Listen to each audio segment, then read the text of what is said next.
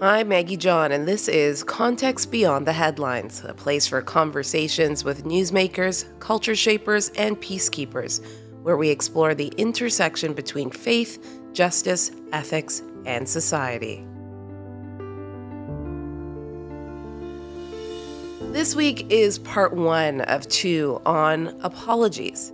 In March, a delegation of Indigenous elders, residential school survivors, and youth traveled to the Vatican.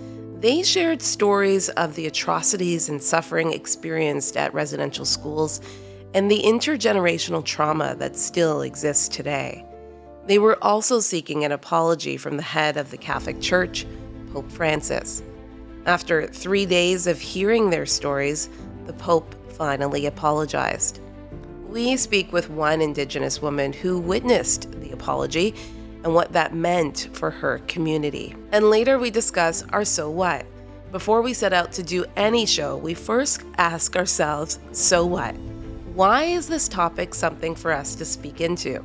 And how can we best speak into it as a Christian current affairs show? Our senior producer, Hannah Vanderkoy, joins me to discuss and gives her thoughts on what healing and reconciliation could mean for Christians and Indigenous people. We never lost faith in the spirit or the creator or a greater being. It was really losing faith in the institution of the Catholic Church.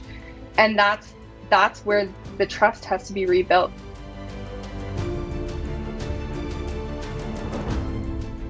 Cassidy Caron is the president of the Métis National Council, and she was part of the Métis delegation to the Vatican. She joins me now. Cassidy Caron, thank you so much for joining us today on Context. Thank you for having me. Most recently, you've been in the news because you have called for the Queen, the head of the Anglican Church, to apologize for the atrocities at residential schools.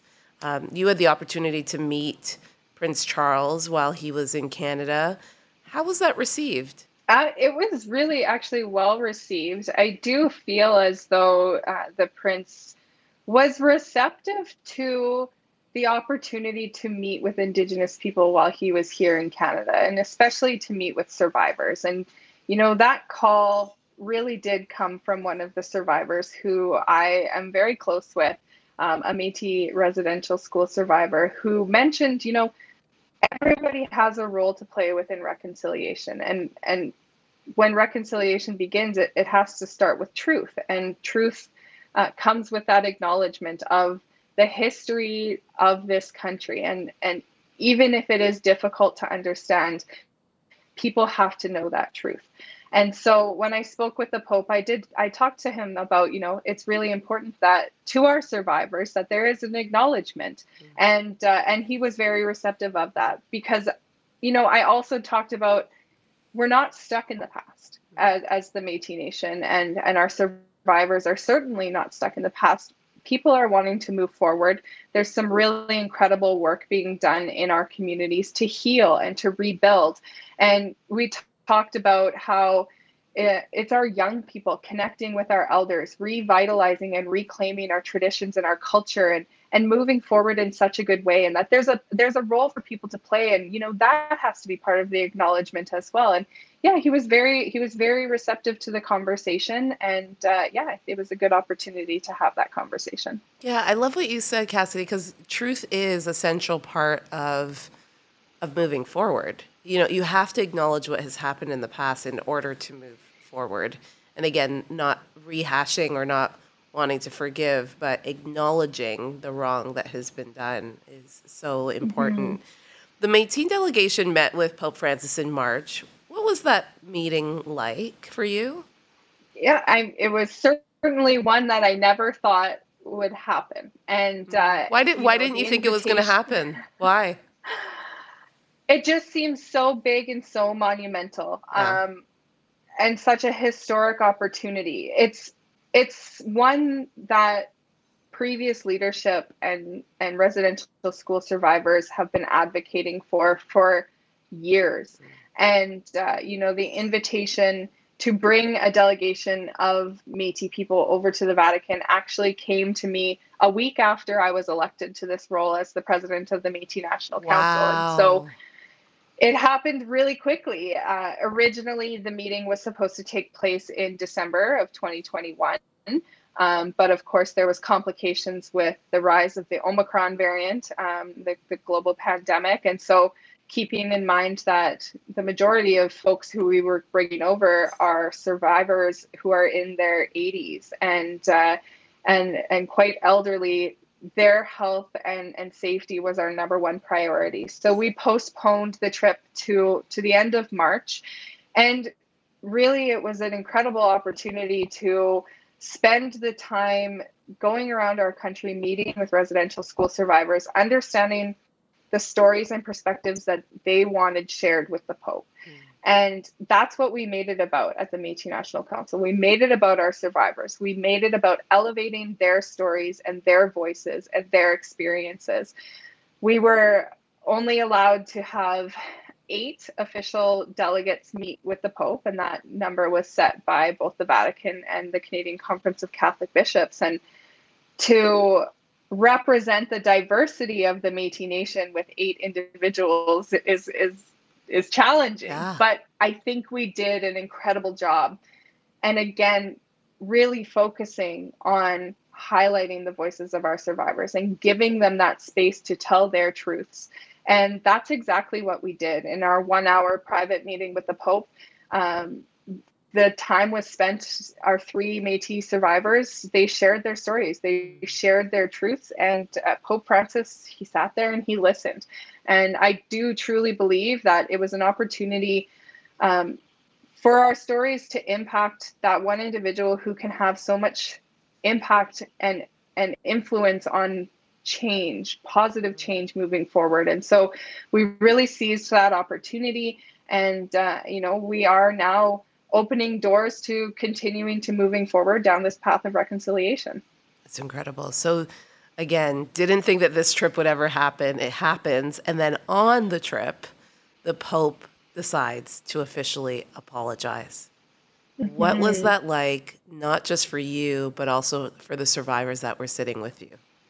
So for me, it was all about the survivors who I was sitting with. And the apology to those 3 survivors who were in the front row that I was sitting directly beside, it had such an impact on their lives. They felt heard. They felt listened to. And that's something that they haven't had their whole lives. They lived in fear of sharing their stories for fear of not being believed that this has happened, because for a long time, these stories were not being talked about. This truth was not being spoken about. And so for somebody who has the ability to influence such change on such a great scale, to them, it meant a lot. And for me to be with those survivors and to actually feel their reaction, it was incredibly moving. But it wasn't emotional for me in that exact moment. I was there to support our survivors. Mm-hmm. The moment that I actually became very emotional was following the apology, when we had 2 of our young Métis fiddlers go and perform for the Pope, for the world, because it was live streamed. And to be sitting in between our young people who are doing such incredible work at revitalizing our traditional ways, and so proud of who we are, and able to publicly show that pride in being Métis, and sitting beside, on the other side of me, 3 survivors who had to hide who they were, had to go through a time where they were told that they couldn't be proud of who they are. They couldn't speak their language. They couldn't love. Their love was taken away from them. And so in that moment, being in between, such hope for the future and this generation that is currently healing, it was incredibly moving and incredibly powerful. And I love to share that story about, the people who were in the room and those who were directly impacted. I hear stories from survivors back here on our homelands, and that it had an impact on them too. For some, the apology wasn't strong enough, that the Pope apologized for certain individuals within this institution. where we know that it was the institution that facilitated these harms. And for some, they need a stronger apology. They need an acknowledgement that it was the institution that facilitated and perpetuated these harms to our people and our communities. So while it's an incredible step forward and it's so meaningful for many, we do still have a long way to go. And, apologies need to be followed through with action, and actions speak louder than words. And so we are still moving down that pathway. But like I say, it moved us forward. It opened doors, and it was an incredibly powerful moment. Cassidy, can I say I was not in the room and I do not have Métis history in my blood. But when I saw the Métis fiddlers and other indigenous people being represented in that room and being able to give their gifts of their talents and being able to be fully themselves, I teared up because it meant a lot. It means a lot to know that this group who was a part of silencing a group of people and telling them that being themselves was not enough, to finally be able to, on a global scale, present that was so powerful. So I agree with you. I think it was heard by the world that day. Absolutely. Residential school survivor Angie Crerar, who came out of that meeting quite emotional. You were standing right beside her. Here is a clip of her response to meeting the Pope. It helped erase the 20 long years that I had spent to meet a gentle, kind person, and even got a hug.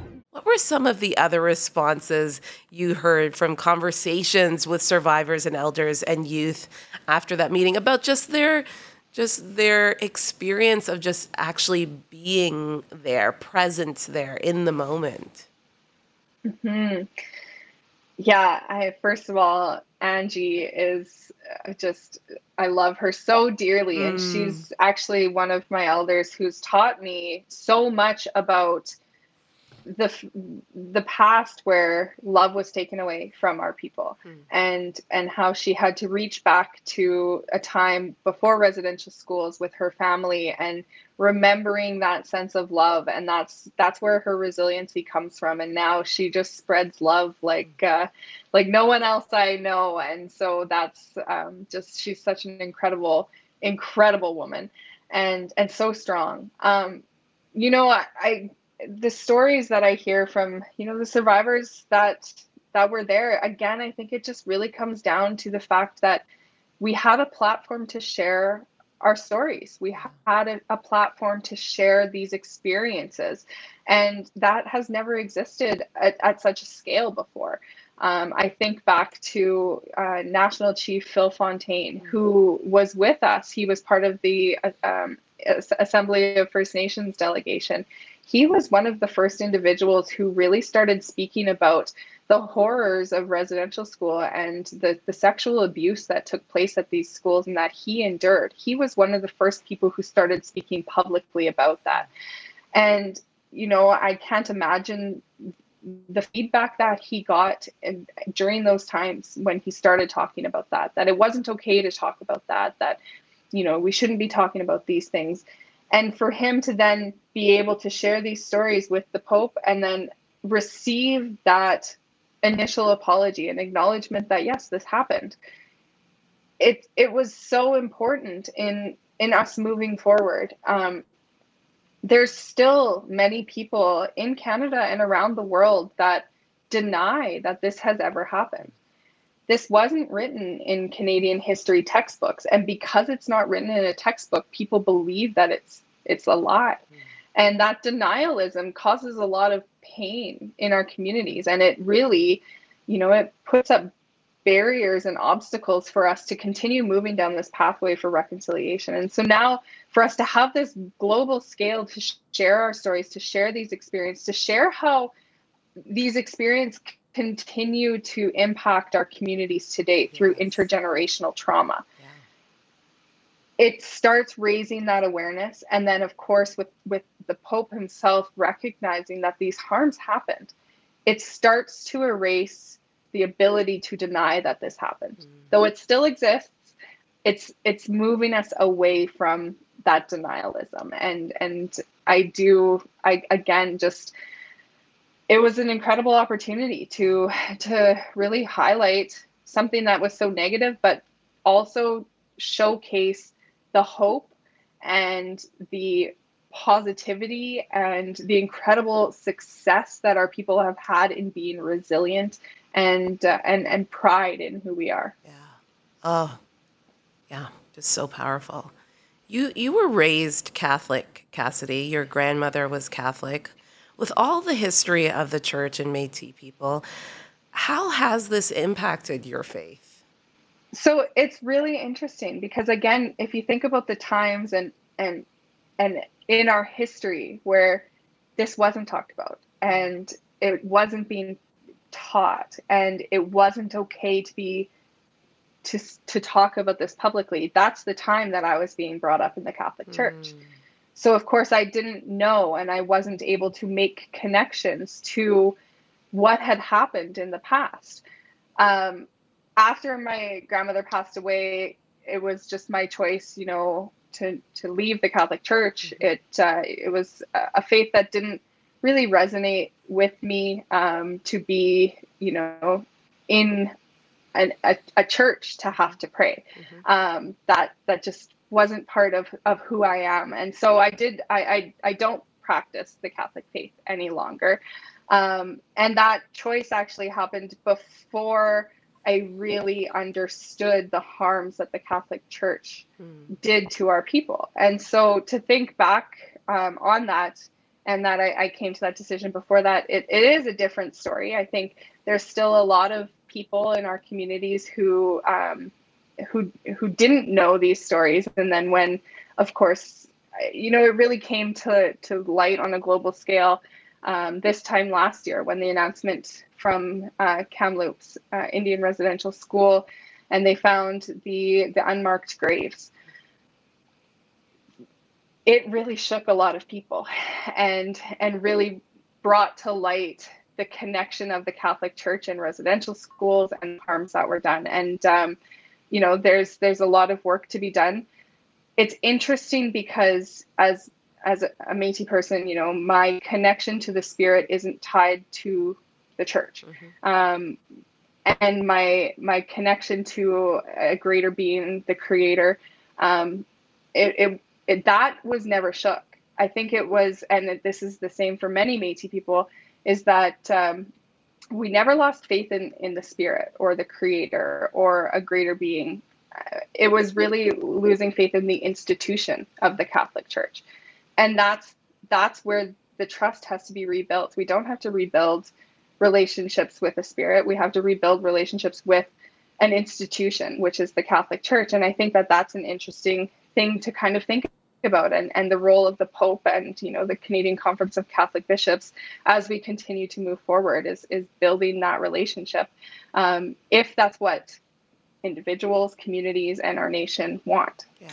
Do you think being on this delegation and hearing the apology from the Pope is a step in rebuilding that relationship with that institution? For some, yeah. For some, yes. For others, maybe not. Yeah. Others may not need that relationship, I suppose, moving forward. But where that apology really comes into play, again, just comes down to the acknowledgement that these survivors need to move forward in their healing journey. And I think that itself is enough for me to continue advocating for. The Métis delegation presented the Pope with a booklet on the residential school experiences of Métis people, the long-lasting impacts, and a pathway forward that includes truth, reconciliation, justice, and healing. And you invited the Pope on that journey. I want to go through each of these paths, starting with truth. What are you calling on the church to commit to for truth? There's a number of different actions, and that's exactly what's outlined in this book, is tangible actions that the Pope, the Catholic Church as an institution, the Canadian Conference of Catholic Bishops, can commit to and can implement, which will contribute to steps forward down this path of reconciliation.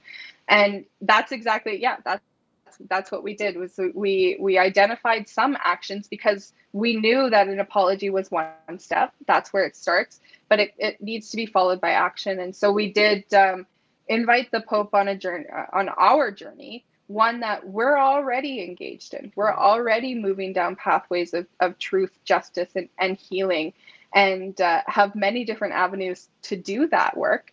But we wanted to invite the Catholic Church and the Pope and the bishops along on this journey. And so we wanted to show them that there are tangible actions that can be committed to. And so, within truth, there's actions such as we put in there, because it was written before the apology, an apology from the Catholic Church for their role in residential schools. And I think that one still does stand for, hopefully when the Pope does come to Canada, that he can deliver a stronger apology that is inclusive of what our survivors want to hear in that apology. I think that's important. If the Catholic Church is really wanting to be meaningful in this apology, they need to understand what they're apologizing for and what our survivors want to hear. There's also a lot of work to do under truth, in that we need unfettered access to church records, church records that existed within the communities where our children were taken away from their families.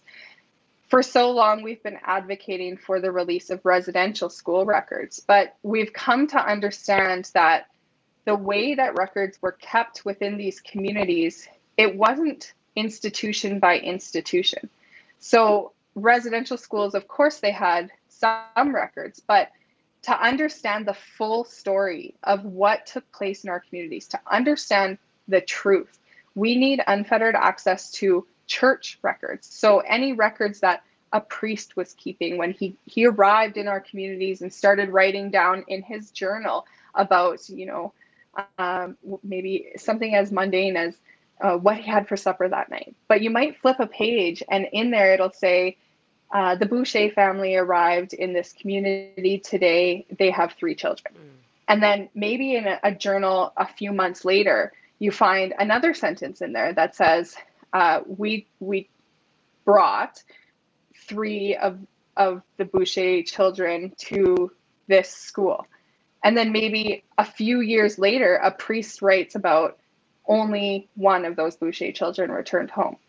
Those records tell a story. They tell us the truth of what actually happened. And we don't have that full picture just from residential school records. So part of truth is having access to these records so that we can really understand the truth of what happened in these communities. Yeah. The next step is reconciliation. And, in speaking to other survivors of residential school, reconciliation looks very different for each person. And so in that document, in that booklet, what does reconciliation mean as you want the Catholic Church to take those steps? So, reconciliation, there's a lot. First of all, there's a role for everybody to play within reconciliation, whether it's big or small, or even just taking the time to understand these things that have happened in our history. That's a part of reconciliation. We wanted to identify some of the different ways that the Catholic Church could participate in what we would understand to be reconciliation coming from the Church. One of those pieces, is reconciling the history that has taken place. And that part of that is that there are many items that have been stolen from our communities that now exist in museums over at the Vatican. There's an anthropological museum that's over there that houses a lot of these items, and some of them, again, they tell stories of our communities. They are spiritual and cultural items, and they hold mass amounts of significance to our communities. Part of reconciling that history is acknowledging that these were stolen items and finding pathways to return them home. bring them back to our communities where we can take care of these items. We can then make them available to community members who may never have the opportunity to travel over to Rome to go and visit one of these items. That's very unattainable for many of our community members. And so part of reconciliation is understanding that that work has to be done. And so, you know, there's a lot of different things, and that's one of those tangible actions within reconciliation that the Vatican can have a huge role to play in. Yeah. And justice. Justice is next on that list. Explain that for me. Yeah, you know, this one's pretty heavy. The justice that has to take place to move down that path of reconciliation. There's quite a few different pieces. One of them, and it shone through in the media while we were over there through the positions that the Inuit delegation was taking. Part of justice is a commitment from the Catholic Church, from the Vatican, from the Pope, that they will not shield alleged perpetrators of these crimes from you know, facing court, facing justice. We know that, you know, residential schools, the last one didn't close until the mid-90s. So individuals who perpetuated these harms against our people, they're still living.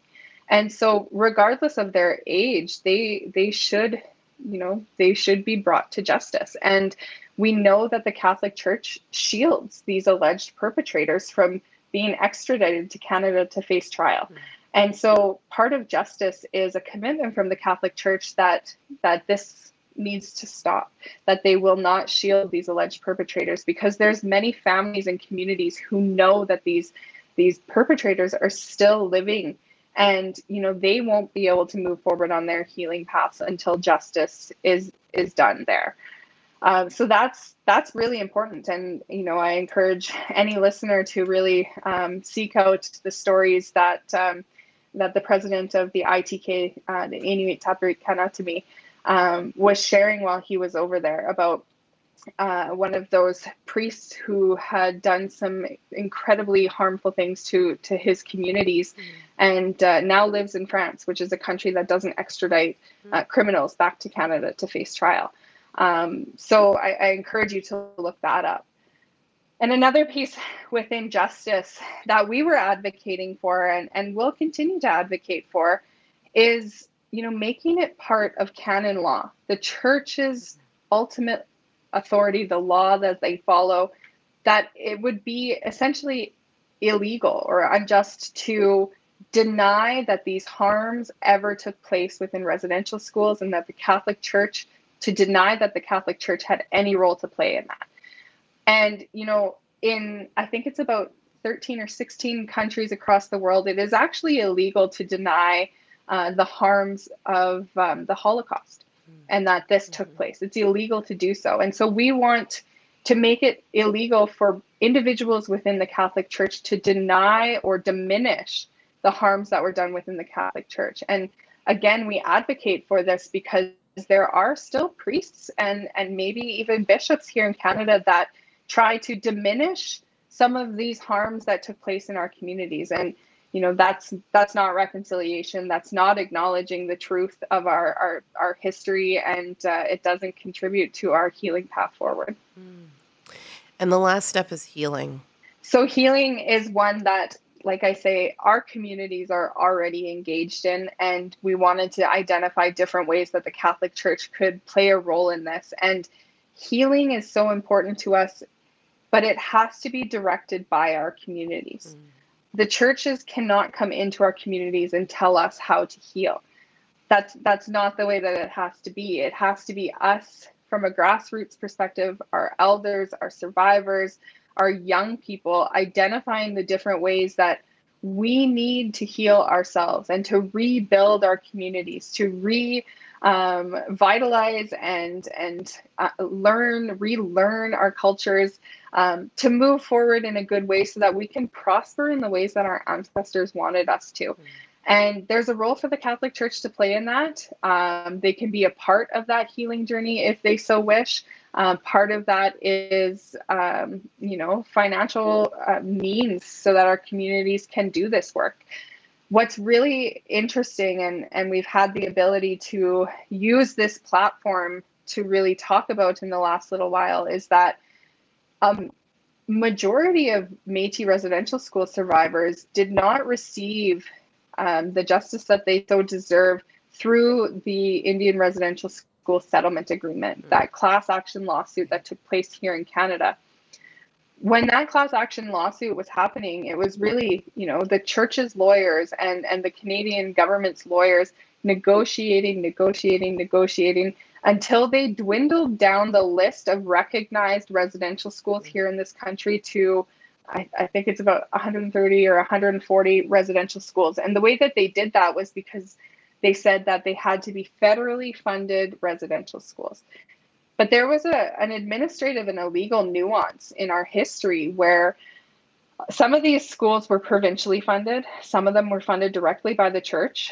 Some of them, some of our children were taken away and just put into the schools, but not really recorded as a student that went to a federally funded school. And because of that, a lot of our survivors didn't receive the justice or, the reparation payments that they deserved. And so to raise awareness of the fact that there were hundreds more residential schools that existed here in Canada than just those ones that were recognized by the Indian Residential School Settlement Agreement, that's part of reconciliation. Understanding that there were so many more of these schools with the same intent to cause harm to our people and to take the love and the culture and our way of being away from us. And so, there's so much healing to be done. There's so much truth to be told. And again, if the Catholic Church and the Pope and the Vatican and all of those who fall within want to contribute to reconciliation moving forward, these were some of the tangible actions that we identified. And I'm curious, have you heard a response from the Pope on these 4 paths that you presented to him? No, not yet. However, we are in the midst of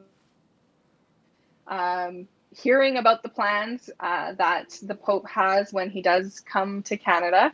That has been officially announced, and it is going to be happening. And we knew that the Pope had already committed to visiting Canada before we went to the Vatican, and so it was our intent to leave him with this book so that he could really continue to reflect on our stories and our pathway forward between the time when we were there and the time that he comes to Canada. And so it's our hope that when he does come here, that he will deliver a stronger apology to more survivors here on our homelands, but also, commit to some of the actions that we've outlined in that book that we left with him. Yeah. Just on that note, as the Pope is coming to Canada, what is important for the Pope and the Catholic Church to get right on this momentous trip? I mean, there's a lot.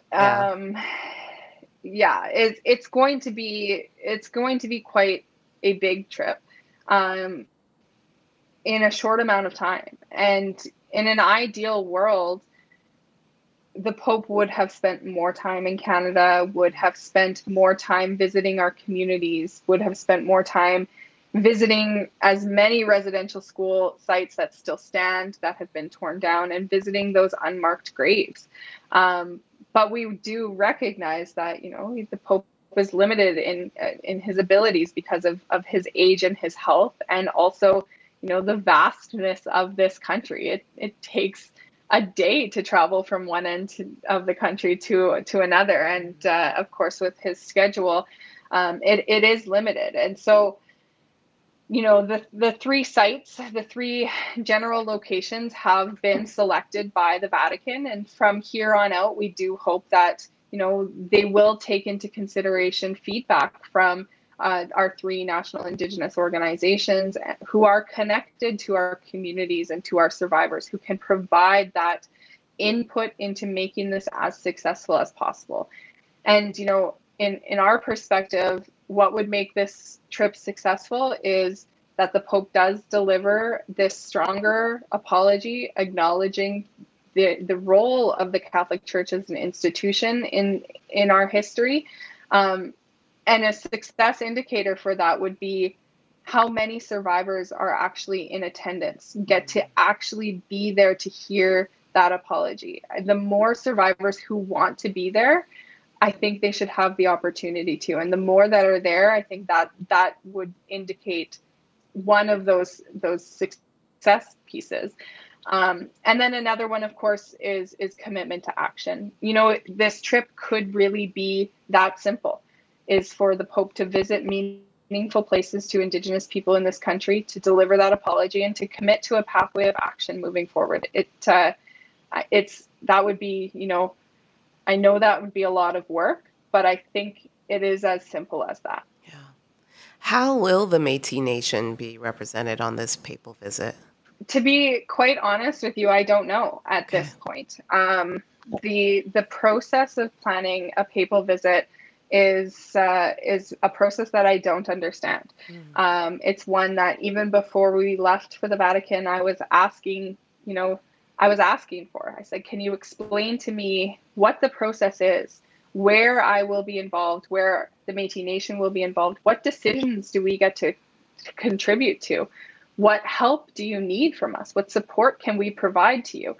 And I've never actually received that process. And so right now, actually, I know that it's being implemented. I know that this planning is taking place. We have a member who sits on an official program planning committee, so that they're part of planning the program. But I do know that there's other working groups that are out there that are planning the different initiatives that I have not been a part of. There is going to be an in-person meeting with the National Indigenous Organizations and the Canadian Conference of Catholic Bishops a couple weeks from now, and I hope that we'll understand the process a little bit better there. But it's important to me that we have a say in how this goes, because, like I say, our input is as simple as a stronger apology, make it accessible to as many survivors as possible, and a commitment to action. It can be that simple, and it doesn't have to be any more complex than that. But I understand there are complexities in planning an official papal visit, and the Vatican itself has their own policies, procedures, regulations that they have to follow. So from my perspective, if I were to know that process, to understand that process a little bit more, I think we would be able to have more ability to support this process. Yeah. Last question for you, Cassidy. With stories and impacts from residential schools also come the reality, as you've alluded to intergenerational trauma. What roles does the next generation have in that pathway to reconciliation and healing?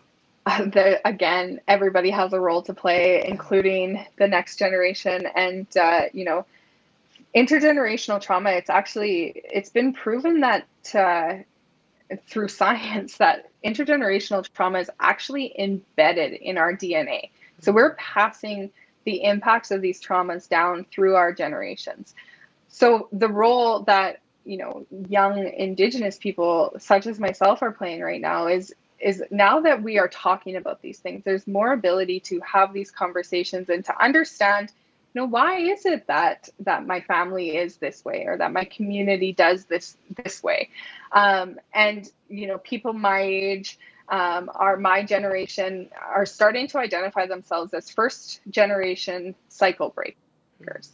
And it's because of that resilience of our elders and the generations that came before us, who started to have these conversations, started to identify that this is happening. This trauma still exists in our communities and our families today. And so, the support that our young people need to do the work to break these cycles is immense. It takes an immense amount of, you need strong and resilient mental health, physical health, the ability to do this work for our families and our future generations. It takes a toll on our young people. And there's a role, again, for young Canadians, non-Indigenous people, to play as they move forward too, and to continuing to understand this history, and to make sure that it doesn't, again, go forward being hidden or buried, We need to talk about what has happened in Canada to be able to move forward together to build a brighter future for all of us. And we have to stop pretending that these things didn't happen. And so for younger people, to learn these stories and to then share them with their future generations, to make sure that these stories are being accurately recorded and spoken about, however difficult it is, it's important that we keep talking about it, that this conversation continues, and that we keep talking about the ways that we are moving forward. Again, to not always be stuck in the trauma or the negativity and that past, but to celebrate the success that we've had in being resilient and moving forward in such a positive way. There's a role for everybody to play. And I think, like I say, ways to keep these conversations moving. Thanks so much, Cassie. You are such a great representative of your community. You really are. Thank you for spending some time with us on Context today. Thank you so much. All right, I'm now joined by our senior producer, Hannah Vanderkoy. Hey, Hannah. Hi. So this is our So What segment. We always, as a team, get together and ask, so what, before we think of any show topic. Why was it important for us to talk to Cassidy and really delve into this topic of apology? Well, the apology happened in March. We did a show on it, but the Pope is coming to Canada, and that's what the Truth and Reconciliation Calls to Action calls for, is for an apology to happen right here in Canada. So we kind of wanted to do a temperature check. We talked to people immediately after the apology. We got their reaction, but now she's come home, she's come back to her community.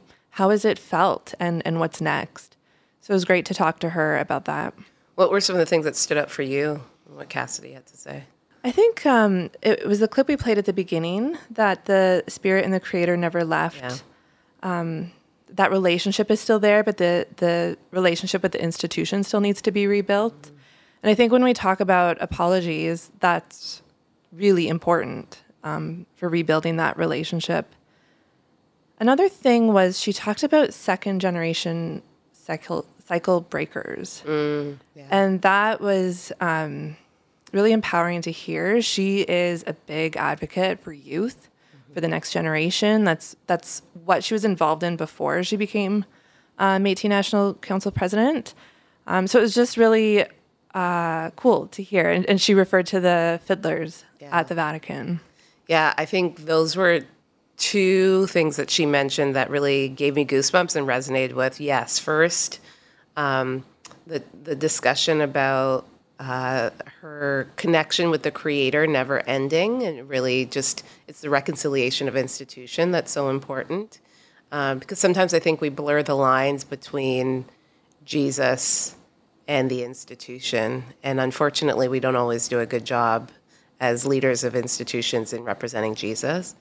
And then also, yes, as she talked about finally being able to present culture, present talents that are unique to Indigenous people, to the Métis, to the Inuit, in front of the church that had said, no, we don't want to have any part of this, and you shouldn't have any part of your culture. Like, how liberating that must have been. And the resilience. Yeah. Like, when I watched that, it was just like, wow, these people are resilient.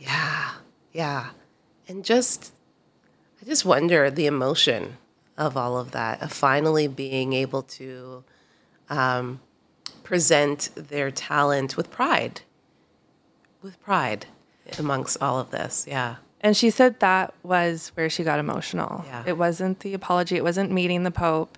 It was in seeing, for her, the Métis fiddlers presenting to the Pope. Yeah, we did our season premiere last season on healing and accountability in the church's role in reconciliation as well. Why do we continue to have to talk about this? And why is it important that Context continue to talk about reconciliation and healing? Yeah, I think we have a unique perspective where we talk about it from almost the church's perspective. We don't speak for the church, of course. Yeah. But our So What for that show was, how does the church heal and bring healing and accountability to the wrongs done to Indigenous people? So we saw it as this two-way. The church needs to heal as well as bring healing. And so I think the events that have taken place since then, this delegation to the Vatican, the Pope coming, these conversations that have happened in the past year, especially since unmarked graves have been found throughout the country. I think that's why we just have to keep having these conversations and making sure that we're telling the faith side of the story, because there is still so many, actually 25% of Indigenous people are still Catholic. And it's important to hear from them about their faith, especially if their faith was introduced to them at residential school. I think I think you brought it up, Hilda Morin. We played a clip of her saying the Jesus they taught me at residential school is not the Jesus I know today. Yeah. I always remember that statement because it's just so profound that through all she went through in residential school, that she could differentiate, what she's suffered with the Jesus she knows today. Hey, also a shout out to First People's Voices and their producer, Krista Lavalley, who is continuously telling great First People's Voices stories, and that faith thread that you talked about and how important it is to hear. Yeah, Christianity is alive and well in a lot of Indigenous culture and communities, and there's still a lot of healing, and there are a lot of people across this country that are part of that. Thank you for listening to Context Beyond the Headlines, and thank you to our guest, Cassidy Caron, for her honest conversation around what the Pope's apology means for reconciliation. Next time on Context, we look at what goes into a meaningful apology. I sit down with Andrew Blackwood, who wrote a book about the art of a genuine apology, and he tells us the 5 elements that make a genuine apology. Context Beyond the Headlines is a production of Crossroads Christian Communications. It is executive produced by Melissa McEachran, produced by Hannah Vanderkoy, edited by Kyle Smistra, and hosted by me, Maggie John.